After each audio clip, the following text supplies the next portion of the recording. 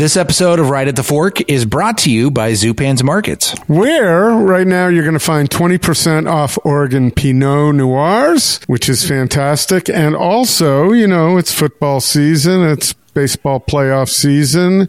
Fall beer brats are fantastic. So, you know, Zupan's has an incredible selection of brats and sausages, some of them flavored with your favorite craft beers, but also you can pair them with your favorite beers as well. So from Freem and Occidental and also Seattle cider, you can pair them with ciders.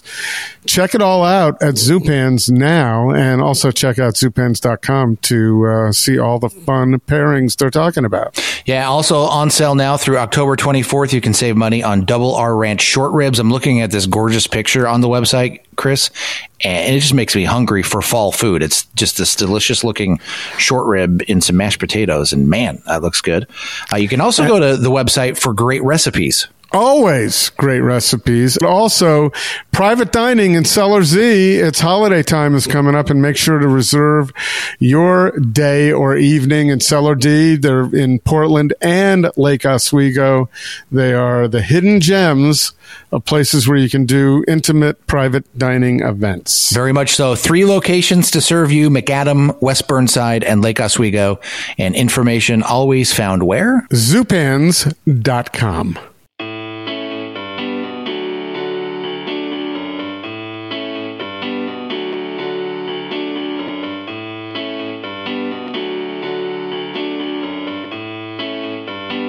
All right, here it is. Time once again. It's Portland's Food Scene Podcast, Right at the Fork, with your host, Chris Angelis from Portland Food Adventures, and I'm co-host, Court Johnson. Hello, co-host Court Johnson. Hello. How are you doing? I'm doing all right. Getting geared up for, Halloween's just around the corner. The holidays are upon us. It's been a crazy couple of months. Yeah, for you, I'm sure, you know, you're leading a slightly different life than you have for the past X number of years. Oh, yeah. Back and forth from San Francisco to Portland, and you're still part of Portland, but you're also part of San Francisco now, too. I'm feeling it. Like, I'm following both, and when the news is bad, I pick whichever news is less bad. Yeah, the two cities having a little bit of some challenges right now anyway. Similar struggles, definitely. Yeah. Well, I noted that I'm not a big Blazers fan any longer. Last I was in the Aldridge Roy days, right? Really. Yeah. So, and I noted, they traded away Dame, and at his request, should be noted. Yeah, but his request. I've seen some predictions from experts that they're predicting a 20-win season. Right. So, and it looks to me it didn't start off too well last night. So, anyway, that's why it's great being a baseball fan. We got World Series going on right now. So, who are you rooting for in this scenario? Because you got the Diamondbacks. I really the don't Rangers? care. I wish I'd made a bet earlier on the year because neither of these teams would have been ones. As a matter of fact, as a Met fan, there were a ton of Met fans who scoffed at the idea of the Rangers being competitive when Jacob deGrom was traded there. Yeah. And he tried to tell Met fans, well, I was convinced that the Rangers are a good place to be right now. And all Met fans in the beginning of the season thought, that's ridiculous. And now they're going to the World Series. Yeah. So. Well, even like the Diamondbacks, my understanding is they were the last team to get into, had the worst score of everybody that made it into the playoffs out of the American League, National League. I can't remember. National League. Yeah. Yeah. Well, the whole thing is topsy-turvy now, and we won't get into it because this is not a baseball podcast. But the food scene is topsy-turvy too. How's that for a segue? It was very nice. Very nice. Yeah. And it is. I'm not just making a segue up. And in this episode that we have today, it's a special one. We speak with Hillary Dixler Canavan, who is a national editor, or the national editor for Eater. So she was in town to promote her latest book, which features recipes, but she happened to be in Portland to promote it. A few Portland restaurants in there that she'll talk about in the podcast who had recipes featured. And I talked to her about how she chose those Portland restaurants and the other ones around the country to be featured. And then we get into I think a deeper conversation about Eater and its coverage of restaurants and how they cover, and she agrees, the next shiny new thing.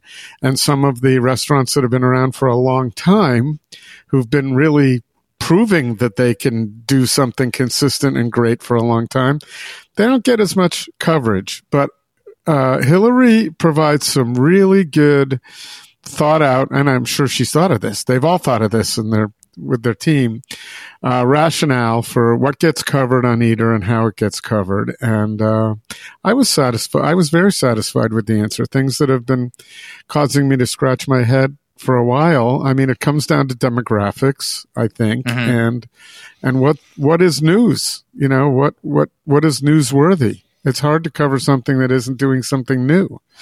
So, and she even makes it a point to say that's the definition of new. So anyway, I really enjoyed this conversation. We talk about a lot. We for a second into tipping, and I think she makes some good points there.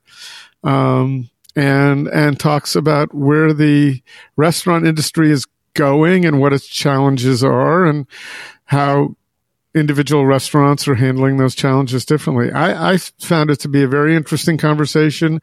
I think perhaps Hillary expected we were just going to talk mostly about her book, but that's halfway through. The first half of the conversation is larger industry issues, which I think are of interest to, you and me and our listeners. So Hillary was in town to promote her new book, which is called Eater, the 100 Essential Restaurant Recipes from the Authority on Where to Eat and Why It Matters. I hope they had room for her, to indicate that she was the author on that cover with all those. That's a big title. A long title. Yeah. So, at any rate, there's a lot of great things in the book and a lot of great things in our interview too. So there we go. We have, I think it's a nice interview with Hillary Dixler Canavan of Eater. Right at the Fork is brought to you by Zupan's Markets. Unsurpassed quality from the best meats and wines to local baked goods, fresh flowers, and an extensive craft beer selection. Step into Zupan's and be inspired for your next meal. Food-loving customers and local chefs know that Zupan's is the place to find the very best Northwest bounty in Portland. West Burnside, Macadam, and Lake Oswego. Local and family-owned for over 40 years. Zupan's Markets. RingSide Steakhouse. For over 78 years, RingSide has been providing the best steaks and has been the home of the beacon of great hospitality in Portland. Make a reservation today at ringsidesteakhouse.com. And while you're there, sign up for their mailing list to be the first to find out about exciting specials and events going on at Portland's beloved Hallmark restaurant, RingSide Steakhouse. And by Portland Food Adventures. It's your opportunity to travel to the world's most celebrated food destinations with Right at the Fork host Chris Angeles and some of his favorite chef friends. Check out portlandfoodadventures.com for exciting and delicious itineraries to Spain, Italy, and elsewhere. Stay in great hotels, eat incredible food, and leave the planning to Portland Food Adventures. Thank you, Hillary. I appreciate your being with us this morning on your day in Portland. Is it just a day? No, I got here on Saturday and I'll be leaving tomorrow. So Saturday we did an event at Powell's, and then we're doing an event tonight at Vivienne, a party. Oh, great. That's a small spot, so it can't be a huge party. Yeah, we're our hope is that people will kind of come and go, stop by, grab a bite to eat, take off, almost like an open house. Good. So where have you been to eat since you've been here? Let's see. Whenever I go to Portland, my first meal is always Nong's. So I held true to my tradition. That was my first meal off the plane. I did a solo dinner at Cannes. And then where did I go yesterday? I went to Kochka for dinner yesterday. My faves. You're doing the K's. Yeah, oh, yeah. I feel like Portland is a city that I really enjoy checking in on those favorite spots. That to me, it doesn't feel like a trip to Portland if I haven't had Nong's and if I haven't gone to Kachka. So that's like, yeah. Well, okay. So there are so many places to go, and obviously Kachka is a great choice nationwide. It's a special place. Cannes is also, obviously. It's gotten a lot of notoriety nationwide. But if you go to those two places and then leave yourself one or two others in Portland to go every time you come, it feels to me as though you're missing the boat. You're allowed to feel that way about my experience. Oh, I understand, but I'm just saying that there are so many other places that I understand going back to a place you like, but yeah, and it's something that I feel very particular about in Portland specifically. I think the mainstays of Portland's restaurant scene are tremendous. So getting the chance to go to a place like Kachka is inherently a privilege, and I don't want to miss out on that. It helps me feel like I'm really in Portland, not just another city. Mm-hmm. And I know that, you know, with my work, it's always a balance between going to what's new and checking in on what's essential. And I have the utmost confidence in my ability to do that even while hitting my faves. I wasn't challenging you. I was just giving you, you know, we know how many great places are in Portland. And so I think you understand what the nature of my comment was, because I live outside of Portland now and I don't get the opportunities I used to when I was 50 pounds heavier. And right there amongst all the restaurants, I went all the time. And now I have to pick and choose my my opportunities. So yeah, and I mean, that puts you more into the experience of an out-of-town visitor.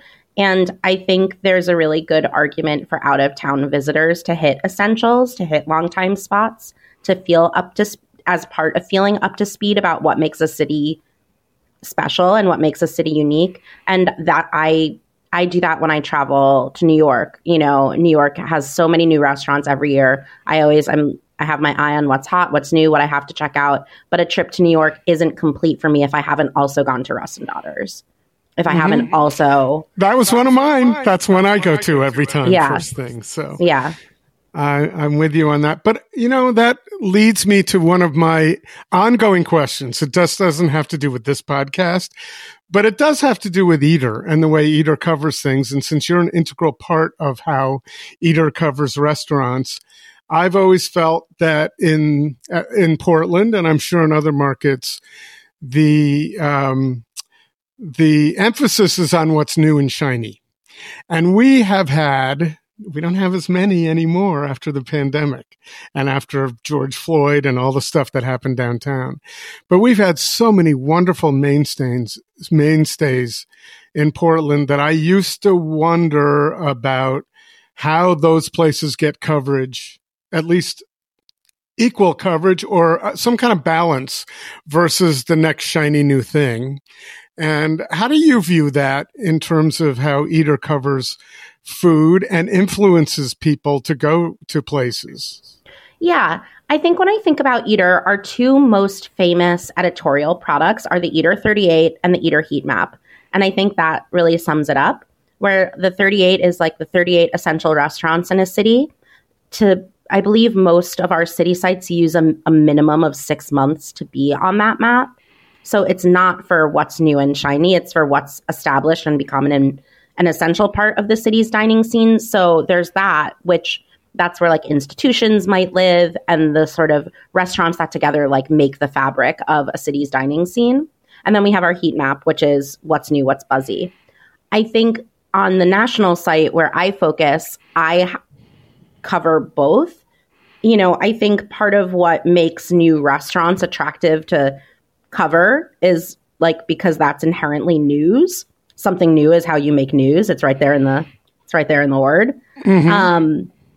But I think the way I like to cover established restaurants, who are you using as your source? Where are you finding trends that you're covering? Can only a new restaurant create a trend, or can an established restaurant lead a trend? The answer is it can.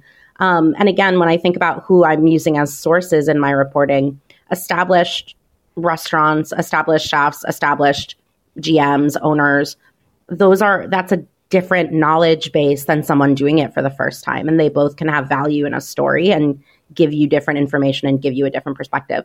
I think I know on a personal level, I care a lot about essentials and I care a lot about institutions. On my Instagram, I live in LA, and on my Instagram, I have like a project that's called the Institution Beat, where I go check out old restaurants and I do a little write up and kind of put that restaurant in context and like what it kind of examine what I have come to see as this restaurant's role in the ecosystem. And I know that I'm not alone in that love at Eater. And then when I think about, the Eater cookbook, when I was figuring out what restaurants to include in that, it was really important to me that we had a full spread of kind of buzzier, newer. There's some pop-ups in there, really up and coming folks. But then there are also like real tried and true legends of American dining, like Chez Panisse is in the cookbook. Keen's Steakhouse in New York is in the cookbook.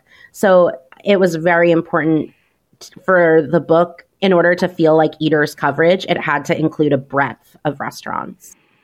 And I think that's important because I think that's what people consider when they're going out to eat. Do we want to go to the new place we just heard about or the place that we've been enjoying for a long time? I have, even in terms of traveling, going to cities I've been to numerous times, I have to weigh that versus do I want to go learn a new place and check out a new city? It's always a conundrum for me. So I guess either one, if you end up at either one, you're generally happy. And if something's getting great, across the board reviews and it's new, great. It's fun. It's fun to try those places. And I've always felt Brooke has been on this podcast quite a bit. And before her, Aaron and Maddie, all the Eater editors. And we've always discussed, the shiny new thing.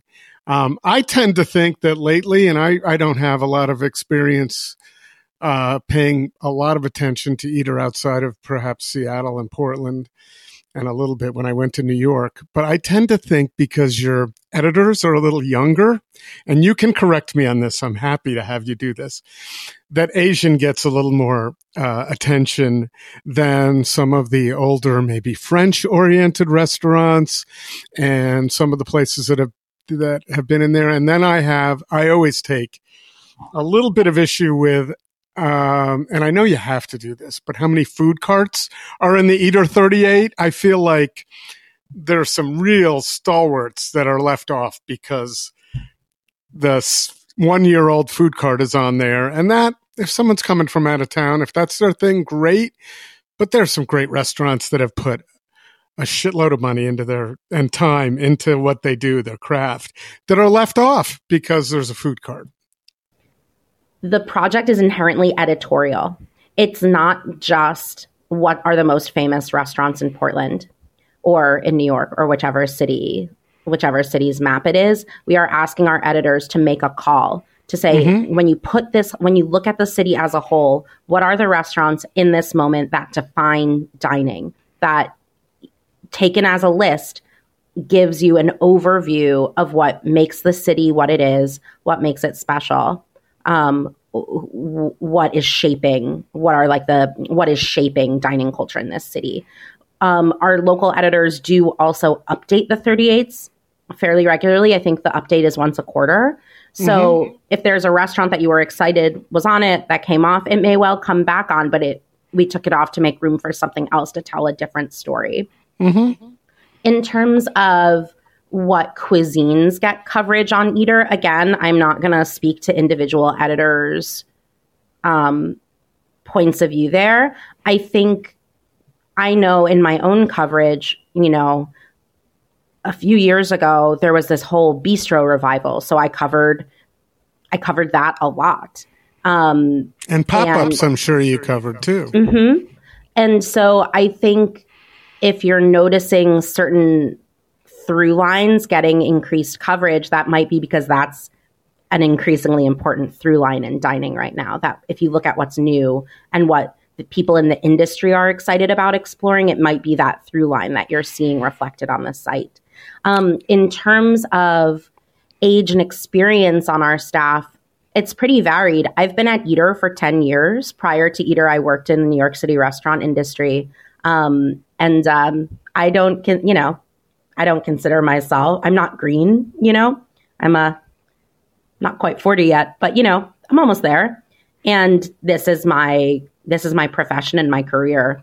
And having a mix of people on staff, people with lots of experience, people who are newer and for lack of a better word, new and hungry for this kind of work, I think that creates a really robust editorial staff, because the fact is, who's going out to eat multiple times a week? Mm-hmm. Often it's younger people. So having folks who are in that same stage of life as that segment of our readership, I think is really important, so that relationship is there. And then there are folks who are more like me, who have been at this a long time, who have over a decade's worth of knowledge about how the restaurant scene has evolved. And I think that's an important perspective for a publication too, so that there's folks who have history and context. So yeah, I'm thrilled with the Eater team, and on .com, we have the strongest team we've ever had on site right now. And I'm really excited to be a part of that. I think that was a good explanation, because my career has been in marketing and advertising. And of course, your target market is important. And if your data shows that most of the people who are going out to eat are of a certain age range, then of course it's important to be talking to them and seeing, highlighting the places that they would have most interest in. When you mentioned industry, and I'm not challenging you here, I just find the whole thing very interesting on what gets coverage. But when you mention industry, whenever I talk to anybody in the industry, no matter if they're 30, 50, whatever, those folks tend, because of their hours and where they work, they tend to like Asian food. They're going out after service to enjoy those places. And it was a realization for me 10 years ago when I started being involved in the industry. Why is it that everywhere they go is that? And because they don't have time to go during regular service hours to the places that you're writing about as much. Maybe once in a while, but maybe not as often. They're going to the kind of, the places that are open till 2 a.m. and enjoying those. And I think generally people in the industry I found like those flavors. They punch it a little more than some of the other places. It's just one observation I've had over time. Yeah, I think I hesitate to describe Asian restaurants, because that's a really general term. It's very broad. That's very broad and not necessarily helpful when categorizing. But I think, when I think about the food trends of the last 20 years, I would say in American restaurant culture, there's been a huge shift in widespread. Diners are much more knowledgeable now. A larger swath of diners are more knowledgeable than they've ever been. Part of the last 20 years has also seen the rise of Korean food in America, Chinese cooking in America. And then, fusion is kind of a dirty word, but this sort of new era of fusion that started 15 years ago, where chefs are pulling flavors from their heritage, techniques from their years spent working in fine dining, and creating something unique to their own point of view. And I think that has been one of the dominant narratives of the last 20 years. And I think, to your point about what are cooks eating? I think there's also a question about who are the cooks? What cooks are we even thinking about when we're asking that question? Because sure, there's the kids who have graduated with their student loan debt out of the CIA, but there are also people who work in this industry because it's a way to make money, and that's a different path into the industry too. And so I just hesitate to paint with a broad paintbrush about that. No, I'm not. Yes. And, I've always been curious about that. And let's face it, what has a lot to do with how people are influenced now is not only Eater, and I give, I think that a lot of people pay attention to it. And then food television has brought chefs into the limelight. Before that, we didn't know who was the chef at a restaurant, generally speaking. Some of the big restaurants we did, but now here in Portland, man, that's why I started Portland Food Adventures, is we have all these incredible chefs doing great things. And I viewed them as our celebrities here, and they were approachable and fun to talk to, and they'd give you recommendations of where to go. They were a good resource too. So I think that all the coverage of restaurants that is happening now, from television to print to digital, is lending to people's knowledge of it, and everybody comes at it from a different perspective as well. And so I'm older, so I recall all the time my mother saying, they don't target anything to me anymore. And I'm starting to get there. All right. If I'm not starting, the way I've expanded my knowledge is to travel internationally and be able to weigh some of those experiences versus what we have here. Do you do a lot of international travel so that you can have a broader base of knowledge? Yeah, I have. I think to be candid with your audience, I was pregnant when the pandemic started. So I had a baby in June 2020, and my experience of new parenthood. Congratulations! I guess 3 years removed. Yep, my experience of becoming a parent of new parenthood was also tied to not being allowed to leave my house. So I am still getting my way back to the level of travel, being out of my home, that I was before I became a parent in a world historic crisis. But I do travel for work through the country regularly. That's a part of my job as our national restaurant editor. And I think that context that comes from being on the ground, from being in other cities, is hugely important. I think an overlooked element in the media equation, especially in national media, is not only do I travel, I don't live in New York anymore. All while working for Eater, when I started working at Eater, I was living in New York. I then moved to San Francisco with my husband for his job. Then we moved to LA, all while I've been on our national site. And, I report into Eater's executive editor who lives in Portland. We have teammates who live in Texas and in Chicago. And, we're a truly national team, which is different from most other nationally scoped media outlets that cover food. So I think even the act of traveling, the act of living somewhere that's not New York, puts a broader lens on what we're seeing and how we cover things. Because I really think there's a tendency, and I know I did it as a New Yorker, where if the thing is happening in New York, that inherently means it's important. And that is true in the sense that New York is a major market. And it's true that New York restaurants can set the tone for restaurants in other cities, but it's not the only city that does that. So yeah, I think that element too is it's not travel, but within the world of food media, to not be based in New York is I live in travel because I don't live in New York, Well, and you're still connected to New York. The parent company is headquartered there, if I'm not mistaken. And also you have access in New York and everywhere to your great editors who can tell you where to go. I mean, you're in a great position. No, it's one of the things anybody that makes can read Eater, but you know them. Yeah. It's what made it so big, so fast. Nobody was doing that. Yeah, I think another kind of piece of that puzzle of how Eater has grown into what it is that we were investing in local coverage, local news coverage, local dining coverage in a time when local news outlets have been folding. And it's a shame that in some of our cities, we're among the only local outlets with a local writer there. And that's just a fact of the media landscape right now. That sometimes the Eater site is among the only local outlet covering restaurant news. And your coverage is different than it used to be, which is, we still have the Oregonian here and Michael Russell, who's doing reviews. Eater doesn't review necessarily.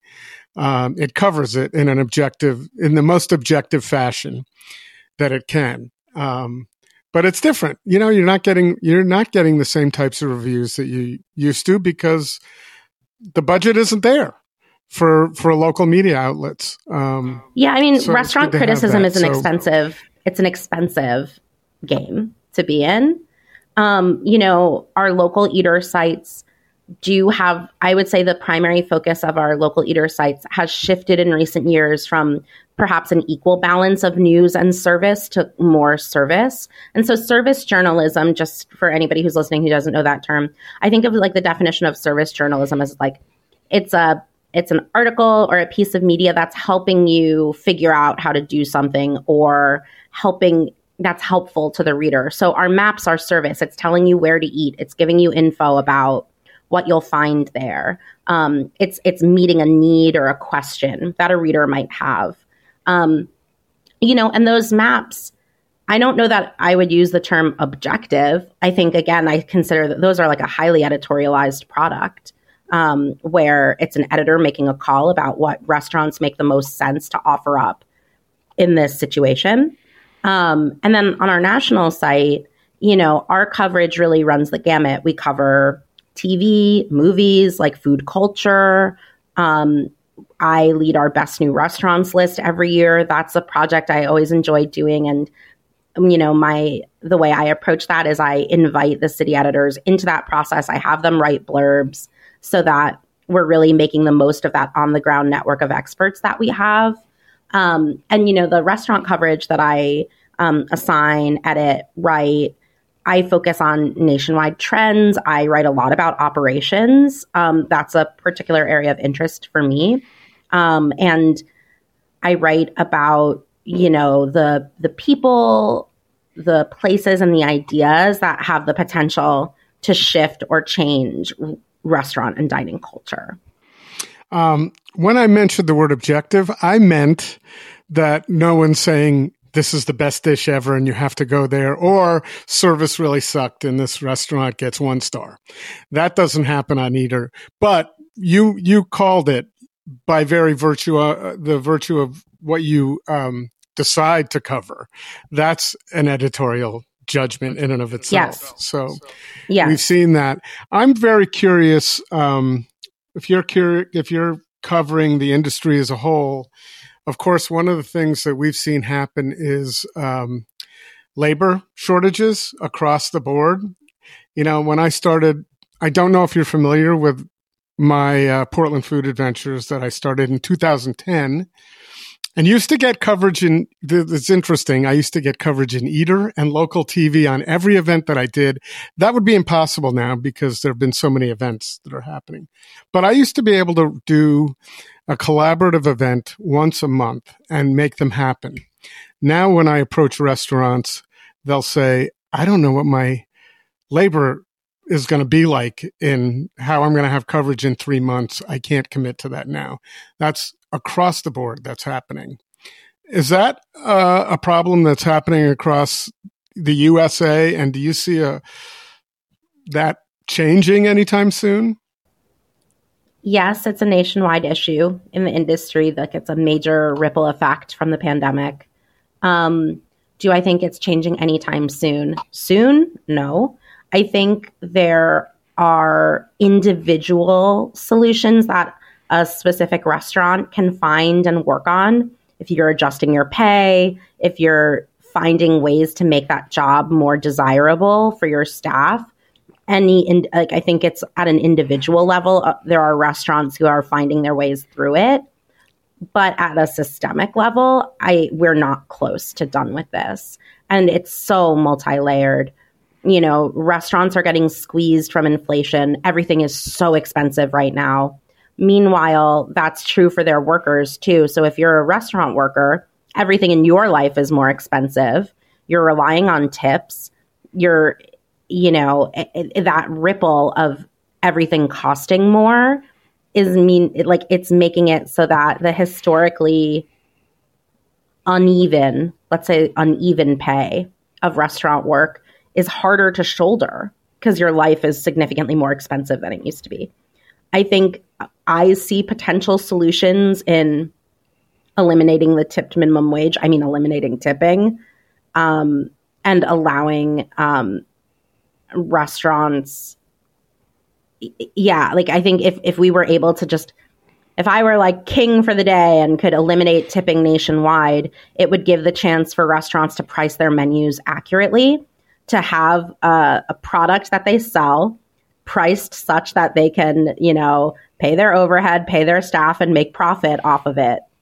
But there's all of these artificial caps on what a menu costs, because you can't give people sticker shock. Things are priced lower than they should because we've offset the cost of payroll onto customers who tip. Meanwhile, like I said, the cost of the goods that the restaurant is selling is much higher than it used to be. And even the plywood, it's you need to do a repair, the plywood's more expensive. Everything. Cleaning, the linens, every single thing is more expensive. It would be an easy fix, except for the fact that consumers are also suffering the same problems. That's right. Everything's more expensive for them, too. So I think that most diners in the know would be happy to pay more. They just can't. And so, or they haven't been challenged enough to pay a little bit more, or maybe eat out a little bit less, but eat better. Yeah, I mean, people are eating out less, broadly speaking. This has been one of the themes I've noticed, in talking with chefs across the country, where after the vaccines came out and there was a big spike where people were really excited to go back out. Now that things have normalized, this new normal of people's behavior includes less dining out than it did in 2019. And it's that, I believe a big part of that is like what I was talking about. I got really used to doing my life at home. That's how I'm in this phase of life. So there's that element, right, where people just got out of the habit, but also things are really expensive right now. And for, maybe your employer hasn't given you a raise in a long time. Maybe, for whatever the reasons are, you have less disposable income than you did in 2019. That also will put a damper on your dining out. So, I mean, yeah, I don't know. The answer is to let's have a better economy. Yeah, I think that's the answer, but it's tough. And then, I got to the point during the pandemic where I could not eat another meal out of a box. That to me is not dining per se, it's eating. And so, we're out of that, but I think it's going to take a little while. I'm not going to jump on the opportunity to talk about tipping with you. I completely agree that it would be, and I think the biggest thing, look, I'm talking about it. But the biggest thing now is tip weariness. By the time someone gets to a restaurant for dinner, they've already looked at a square being turned around at them 6 times for coffee, for a little this, a little that, and then what's taken a hit is they're tired. People are tired of tipping by the time they get to dinner or lunch. I don't know. I think that's part of it, but yeah, it's not an easy fix. And you've got a lot of people that left the industry. There are fewer people now. Yes. Yeah, I mean, a lot of the folks who left the industry during the pandemic, and remember, not all of them left by choice. There were waves and waves of layoffs, furloughs that led to layoffs. But a lot of people left and found something more sustainable for their life. And those folks, you're not going to get them back, So I think there's an element too of what I meant by an individual, at an individual level, a restaurant can work to make the job more attractive. I think all of those levers that any individual restaurant can pull, it's really worth exploring that. How do you make a job attractive for your staff? But it's expensive to do that, though. It's expensive to do that, but it's also expensive to have high turnover. Right. There's a cost to that turnover, too. There's a cost to your other employees who are shouldering the work of this role not being consistently filled. It's a cost to your customers who maybe have a bad experience and then they don't come back. Or rather, that would be a cost to your business. But, there's consequences to poor staffing. But yeah, I think at a systemic level, a big part of it is wrapped up with wages and tipping. And you see some minor changes. You're seeing a lot more ticketed dining now. So to prevent from people canceling at the last moment. And, that's expensive for restaurants to have an 8-top sit unused when it could have been, those sorts of things. So you see a little bit here and there, and there's no, as you said, there's no big fix. So listen, Hillary, I sincerely appreciate the opportunity to be able to talk to you about all these things that have nothing to do, well, a little, but not much to do with your book. Oh, I know. It's an honor to have you here. So I'm not going to just let the opportunity pass by to talk about larger industry issues, but I do want to talk about your book because I think it's exciting. And, I have behind me, you might see a lot of local cookbooks that I probably don't use enough, but they're really cool. And great to have opportunities. Most of the restaurants that have published those cookbooks for chefs are no longer in business in Portland. That's sad. But you have, I guess, tapped into your entire network nationwide to find out where you should be going. And then I'm curious about the process of how you decided which recipes should be featured. Were they chef driven? Did you go to a restaurant and they said, here's what I think you would like the most? Or did you try 7 dishes and then say, this is the one I want to write about? I have no idea how that worked. Yeah. So it was, in a way, it was both. When it came to create what restaurants I wanted to feature in the book, there were certainly a bunch that I had on my initial outreach list that I knew I for sure wanted to, try to see if they wanted to be a part of the book. I also opened it up to our local staff and asked who they wanted to see in the Eater book, what would make them excited about this book and what they felt, it wouldn't be an Eater book without this, And then when it came time for outreach, for some of the restaurants, I had a very clear ask. I knew what recipe I wanted. For some of them, not only did I know what recipe I wanted, I know what intervention I wanted to make into the recipe to make it more doable at home. So when I reached out, I could be really precise in what I wanted and clear. And then for other restaurants where I didn't feel as strongly about it being one specific recipe, I reached out and I said more we definitely want you in this book. I'd love to feature you. Here's what the book is going to be about. Do you have any recipes from the restaurant that you think would make sense, given our goal of bringing restaurant recipes home, making them doable at home. And so that it was a mix really of, chefs recommending and then me specifically asking for what I wanted to feature. And then once the recipes came in, I worked with a brilliant recipe tester and developer named Louis Victa. Louis has a background in profession. She's a retired line cook. So it was really helpful to collaborate with somebody who was fluent in chef chicken scratch and who really was able to be oh, I know what they meant. Because on the line, I bet they were doing this. And then having that skill set to then figure out what was supposed to be happening and then figure out how to make that doable at home. We would go back and forth with the chefs. If there was a thing that we just couldn't figure out, we would ask. When we made interventions, even something like using store-bought chicken broth instead of a sub recipe of making your own stock or something like that, we made sure that the chefs knew that we were doing that. And then in the head notes, which is the part of the recipe at the top, I really tried to make sure that I was being clear with our readers what changes we've made to the recipe and saying at the restaurant, they do this. Here, we're going to have you do this, this, and this. So you can focus on the hardest part of the recipe, which is that. So that we were always being clear of what was at the restaurant versus what was here on the page. Did you get pushback from chefs on that when you may have made a change that they thought, oh, no, it's not going to be the same? Truthfully, I didn't get a lot of pushback because that was part of what they knew that they were agreeing to. So I think it's more if that project didn't appeal to you, you would have said no to being in the book. I have a few examples in my head of when we had these interventions, and folks being excited about it because, you're at home, you don't have a prep team, you don't have like, it's not just that, like, you know, you don't have a dishwasher. You don't have a person whose entire job it is to clean up after you in a machine that like takes a minute to do it, you know? So most of the chefs, I think, really all the chefs that, you know, are in the book understood that we were trying to thread this needle. And like most restaurant cookbooks don't bother. Like most restaurant cookbooks are really like, I would say like mementos or souvenirs, artifacts of a moment in time where it's recording a restaurant's recipe as it is in the restaurant.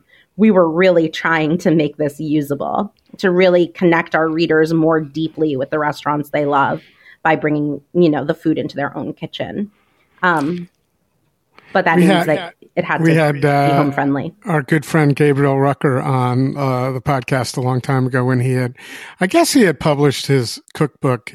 I don't think it was right then and there, but it was recent. And I don't remember the context in which it came up, but he pointed out, oh yeah, there are certain fuck you recipes in this cookbook, meaning there's no possible way on earth you're going to be able to do this at home. But we included them just for the reasons you said. It's a moment in time and a placeholder for them in terms of what they were producing. And I would imagine some of those recipes he and others are still using, and some maybe not as they went on. Yeah, and you know, for something like a restaurant cookbook like that, you know, other chefs can read it, get inspired. Even a home cook can get inspired from the ideas, and that's something I hope for with our book too, where even if you're not going to go through and cook every single recipe, you can read about it, you can learn, you can let the inspiration that these chefs who are brimming with inspiration have, get some of that fire under your belly too, and like try some stuff out.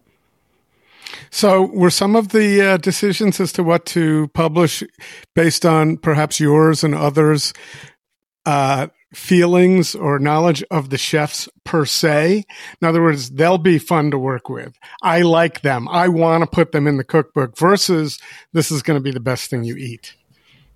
So the primary consideration was to paint a portrait of American dining right now. What defines American dining? What experiences, what restaurants do we need to include to paint a vivid picture of, you know, restaurants in America? Of course, yes, I would say like I'd be lying if I said there weren't some folks that I was eager to collaborate with and get them into the book for reasons beyond the fact that I think that they're doing essential, you know, genre-defining work. Or for no other reason that you could get a reservation at Cannes, now that you've worked with Gregory on the cookbook, or if you had. Yeah. I'm just so Gregory's not joking. in the cookbook. I know, unfortunately. But I just thought in the future. Yeah, no, I got my reservation at Cannes by showing up at 5, drinking at the bar until someone didn't show up for their I'm glad to hear that. That's very cool. I really don't ask for favors. Gregory didn't realize I was there until after I had paid, which is ideal for me. I don't pull strings. I don't like it. That's not who I am. But I think it was more in terms of there were some chefs that I knew beyond just a recipe that they would be really excited and open about knowledge sharing, because that's what so much of the book is. It's trying to get the knowledge that not only chefs, but chefs, bartenders, sommeliers, operators have at their fingertips into our readers' hands so that they can put that knowledge into good use at home. So along with recipes, the book is full of how-to guides, shopping lists, as told tos, ideas, tips, and tricks. So I was also eager to reach out to folks that I thought would be excited and open with that. And that's not everybody's approach. But for the folks that are quoted in the book in those how-to guides and stuff, those are people who are excited to share what they know and excited about the idea that by giving a small tidbit of their knowledge away, they can make someone's life at home more tasty, So that was definitely a consideration. Like I reached out to people who I thought would want to talk. And I'm pleased with, how many folks are featured in the book. So beyond the recipes, the folks featured in those how-to guides, some of them have a recipe in the book, but a lot don't. So it's even more voices, more points of view, more restaurants being represented. How many voices overall are featured in the book? haven't counted, and this is not the first time I've been asked, so it's like something I'm going to probably have to do. So that I generally speaking, with the actual certainly at least 150 people, but I think possibly 200. Okay. We are pausing just a moment, Chris, to talk about one of our favorite places to eat, RingSide Steakhouse. Yeah, it's fantastic. And as the holidays approach, I think one of the best ideas is to save. I know there are a lot of people out there who love to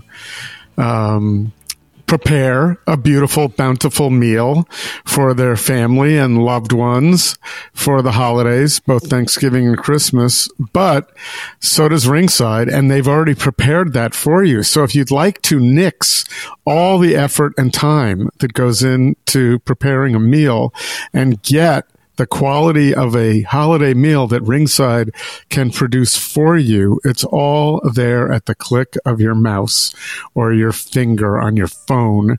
When you go to ringsidesteakhouse.com, you can look into their Thanksgiving family turkey dinner for 6. Yeah, I'm looking at this roasted split bone in turkey breast, which comes with the cranberry sauce and the gravy. That's delicious. And the artisan bread stuffing. Oh, you wanted to go back and forth, Court. That's what. Sure. I got the cue. After doing this for 10 years, I got your cue. No, the artisan bread stuffing with sage and onion.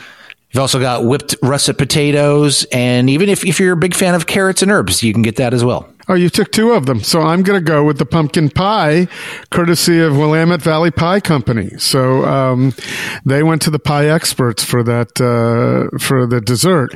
And I would say, listen, here, it's a great idea. You don't even have to think. I know when you go to the grocery store and you're preparing a meal for lots of people, you have to buy it, prep it, spend all the time. And you may not have the time to do that. And you may not want to spend all the money necessary for the quantity of ingredients you don't need. Mm-hmm. This is no fuss, no muss. Pick it up, warm it the day of. And we've done this before, Court. Warm it the day of. And it's a great idea. By just going to the website, you click, they'll come back to you with a time when you pick it up, and it's all there. And Thanksgiving dinner aside, it is the holiday season in general, and why not take your family to a great Portland institution this holiday season and just stop by RingSide itself and have a great meal there? Yeah. And by the way, I'll note that if you don't do this for Thanksgiving, you can do it for Christmas also. You can plan that as well. And if you can't do that, then you can really have a great Christmas and give your loved ones or your family some RingSide Steakhouse gift cards for them to use at any time down the road. We are covering all the bases. You can get all the information about the Thanksgiving dinner, upcoming meals, the gift cards, and all the hours to visit at ringsidesteakhouse.com. And so since we're in Portland and most of our listeners are in Portland, why don't you talk a little bit about the Portland coverage in the book and who people might expect and want to go read? Yeah. So it sort of happened. I didn't do it purposefully, but a good chunk of the Portland restaurants in the book are featured in the chicken chapter. So we have a recipe from Nong. We have a recipe from Oma's Hideaway for their game hen. And we have like the essence of ramen chicken wings from Toki. And then we also have a recipe from Kachka, and we put the Kachka pelmeni in the sides. And with that recipe, for example, one of the things in the book that I tried to balance is we didn't veto the idea that a recipe might exist in a restaurant's cookbook, but I tried whenever possible to if the recipe has been previously published, is there something unique that we're adding to it or some other element? So for example, the Kachka pelmeni, that recipe is of course in the Kachka cookbook, but we, the sauce we did in this recipe was like a caviar beurre blanc, which is not in the cookbook and is so fantastically restaurant-y. So I loved that. With the Toki recipe, what's fun about that one, I was on the phone with Peter Cho and we were talking about, how to bring that recipe to a home cook. And, his cooks, they were doing real food science to figure out the seasoning to like bring that ramen flavor. And then he was just like, we should just have people use instant ramen packets. I was like, great. That sounds exactly right to me. So that's what the recipe calls for, you know. You mean the cheap instant ramen that we had in college, or like Nongshim? Okay, because now they have the Momofuku noodles, which are pretty awesome.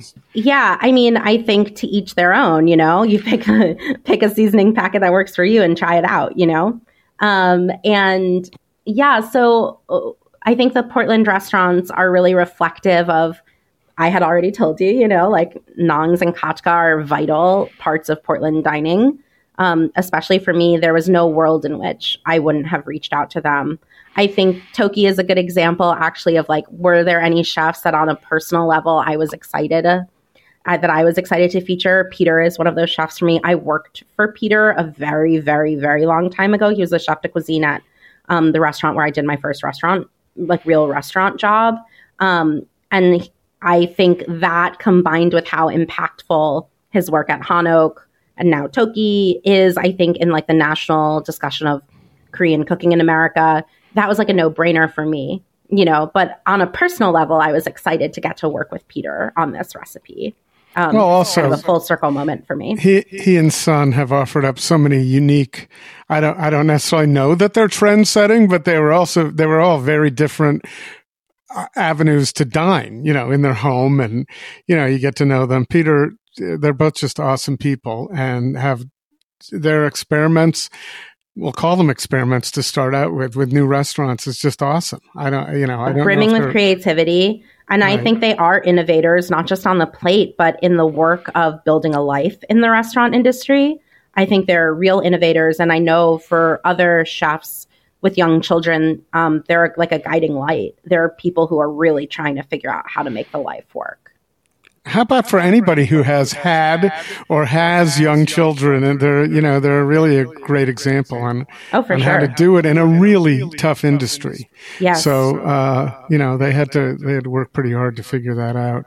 Yeah. Do you have any, I would bet that all the recipes in that book are like your children. So it's really hard to pick out favorites, but are there any that stand out that you think that, let's approach it from this way, that people from Portland who have been to Kachka and have been to Hanok and Toki, but who might want to explore outside of Portland, might be most excited to try out just a couple of recipes, understanding that you can't mention all of them, so that anybody who's listening to this who doesn't hear their recipe mentioned, they shouldn't have their heart broken. I mean, there's so much, it's 100 recipes is a lot of recipes. And then there's also all the ideas and the guides. Like there are like no recipes scattered throughout the book. I think I'll flip it into like, for a beginner, there are recipes that if you're a beginner, I know that you can dive right in and succeed with. I think the Kismet broccoli toast from the brunch chapter, it's like actually pretty easy, and the end result is still really refined. I think another beginner-friendly recipe, the chez panisse salad, that's really, it's mostly doing your work of shopping for the wonderful cheese and the beautiful greens, but the actual work of putting the salad together, you'll learn how to make a good vinaigrette, and you're serving a lovely salad. But that is very accessible for a beginner skill set. And it's pretty impressive to be able to say you're having a chez panisse salad. Yeah. And then, for our project cooks out there, for the more seasoned home cooks, there are some big projects in this book. I think about, there's a beautiful orange blossom brioche from the Purple House in Portland, Maine. It's outside of Portland, but it's near Portland, Maine, where like you have to make tupos, which are like a little hat from the brioche. And that whole process is complex. Like if you've never baked anything, I don't know that I'd point you towards brioche. I think about, there's a recipe from Sean Brock from his restaurant Audrey in Nashville, and that is very complex if you are really making all the components, because that's like true fine dining, There's sub recipes. It's tricky, but you can do it. We've tested it. It will work for you. But again, I don't know if you're a beginner that's where I would point you. Are you a prolific cook at home now with a little one, which gets a little more challenging, right? Yeah. I would say no. This is not a season of life where I have the time to do project cooking. But I do think one of the things about having a toddler, especially, when she turned 1, we were still very much in pandemic mode, and going out was still something, we weren't doing it all that often. Like toddlers eat 5 times a day, 3 meals, 2 snacks. So it really upped the amount that I was cooking, because I was also eager to be like giving her whole foods, expanding her palate, exposing her to all these flavors that I wanted to make sure she was familiar with, so that eventually she'll be, able to take the same pleasure that I do from trying new things. So I do cook a lot. And I think from the book, I was able to put, one of the cool things about being the person working on it was like, I got to put some of the tips, tricks, and ideas into practice right away. So some of the tips around literally rotisserie chicken from the grocery store. We have a whole thing about what to do with one, how chefs deal with it at home. And I started stealing those ideas right away. Pantry staples, I kind of freshened up what some of my go-to add-ons were based on the conversations I was having with chefs.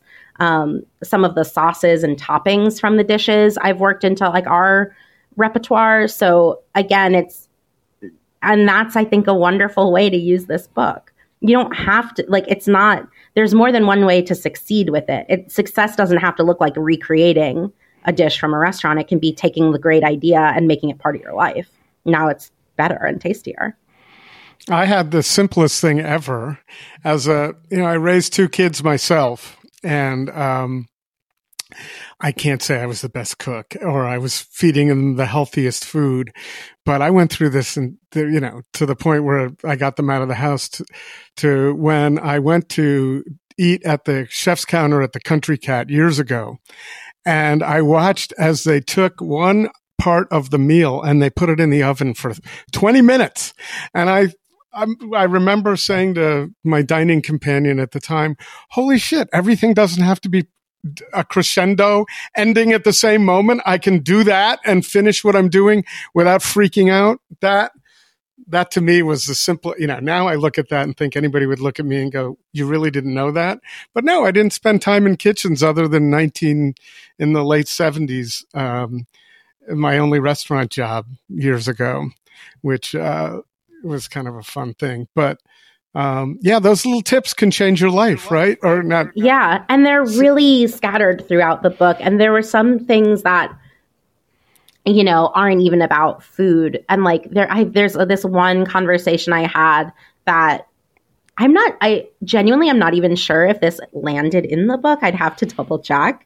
But we were talking about using, use the good china, use your good linens. It elevates things. It makes things more fun. And I remember saying, because I had these beautiful block printed linen napkins that I actually got on a restaurant scouting trip in Louisville several years ago that I was only pulling out for special occasions. And the chef was like, napkins are meant to get dirty. That's what they're for. And it was a light bulb moment for me. Because I was like, oh, why am I being so precious about this thing that's literally meant to get dirty? Right. I should use it because I enjoy them. And that's been that kind of shift too. I think in a lot of ways, chefs are a lot less precious than home cooks about the utilitarian aspects of what's up when we're cooking, serving, and eating. And that was a really good mindset shift for me. Well, good. I had silver that my grandmother left that had not been used. And I had a friend over once who said, I don't remember how it came up. Well, why don't we use that? And I hadn't pulled it out in years, not for holidays or anything. And now I pull it out all the time. I think it's pretty cool. Yeah, it's doing no good sitting in a drawer. I know. I should probably either sell it or use it. I like watching vintage YouTube shows. So there was a show on old commercials and they had the Joy commercials where you could see yourself in the plate and they referenced your everyday plates. And then I realized, well, by default, that means you have your everyday plates, but you have your formal ones too, which people maybe they do think about but I think we're a little less formal now at home. Yeah, and I think certainly most of my friends, and like when we all got married and stuff, I don't know anybody who registered for China, who has the space to store a second set of dishes you use once a year. I got my parents are divorced. I have their wedding china from like the 80s, and it's really beautiful. And I use it now, and I put it in the dishwasher because like that's what was holding me back from using it. Was like, well, I don't want to have to hand wash everything, but. And it wouldn't really affect it unless you used it every single day and put it in the dishwasher every single day. I have some gold leaf glasses that a friend told me, oh, never put those in the dishwasher. And then I still kind of don't. But I realized that's if I used them every day, there'd be a problem. But if I use them 5 times a year, big deal. It's not going to make a big difference. Okay, I don't want to keep you all day. I know you've got a busy day and you've got things going on in Portland you have to attend to. But I'm just curious, outside of the normal food cities that most people think of, San Francisco, New York, maybe even Portland. That's a good question. Do you still consider Portland an important city in the food world? You can't say no to that, but there are degrees to that answer. But if someone wants to go on a food vacation domestically, and someplace they may not have thought of that might surprise them. I know people have different tastes. Like some people might enjoy Southern food more than others. But are there any cities you think would be incredibly surprising that people could have 4 days, a long weekend, and just eat wonderful things throughout the food that they may not have thought of? I mean, there are so many places where you can do that. I think the answers that come to mind that are like, at the level where like we have a local eater site. So if there's a local eater site, that means there's enough of a restaurant scene that we can sustain coverage. I think the surprising cities in that mix, I think of Houston as a go-to answer for that question. The Houston dining scene is so dynamic. It's so diverse. It's so robust. I love dining in Houston. I think this is a cop-out, but like I consider Portland, yes, Portland is still an important dining scene. I put like Portland and New Orleans kind of in the same bucket where it's like they're like geographically and population-wise like a bit small, but have a real outsized impact on American food culture. I think Nashville is a really great dining city right now. There's a lot going on. The other city I would highly recommend, I think Philly. There has never been a better time to eat in Philadelphia. So good right now. And then for even smaller cities where we don't have coverage, I will say I have been excited about Cincinnati. There's some really interesting stuff that's been happening there for the past 5 years or so. So I have my eye on Cincinnati. Likewise, there's interesting stuff happening in St. Louis. And would you consider opening up offices in those cities? Like, do you do that? You had to do that at some point. You started with 0, so you had to decide where to go. But now, that's not a decision process that I would participate in. That would happen at like the executive level, right? But you could make suggestions, I would imagine. I'm going to pass on that question of whether we're going to expand or not. Okay. But yeah, and then the other city that I would kind of point to, I would look into like Phoenix. There's been some cool stuff happening in Phoenix, which I feel like is like long overdue, based on population. Like Phoenix is actually a pretty big city. And yeah, those are my answers. Those are good answers. I appreciate those. And when you mentioned Phoenix, I started thinking pizza. I'm from Connecticut, so New Haven area. Such good pizza. Pizza's top of mind.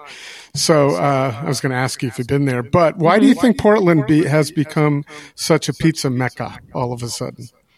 And by all of a sudden, I mean in the last 8 years. Well, I'd say it's not for Portland. It's not alone. Like pizza has, I would say, in cities nationwide, there's been far more interest in like wood-fired cooking. I would also point to like there's been nationwide interest in bread baking. And so I think about like Neapolitan long fermented dough. That's been of interest to chefs, especially in the last 10 years. So I think there's that element. And also, I wouldn't be surprised if the pandemic has pushed some folks to like reconsider having pizza be like a star of their menu because of the takeout and delivery element. Like pizza travels very well. And yeah, so I hesitate to like, I don't think Portland's on a unique journey there. Like it really used to be that if you wanted great pizza, you were going to New Haven, you were going to New York. Some people would say you'd go to Chicago, and then maybe the other cities had a person who was a pizza nerd doing a great pizza in their city. But the idea that these multiple cities now have robust like pizza scenes feels newish and like fantastic. Very into it. Yeah, I think it's definitely pandemic related. It's easier, right, to manage that menu, and you're right, takeout. So listen, I sincerely appreciate it. I have a couple of things. I appreciate having you here.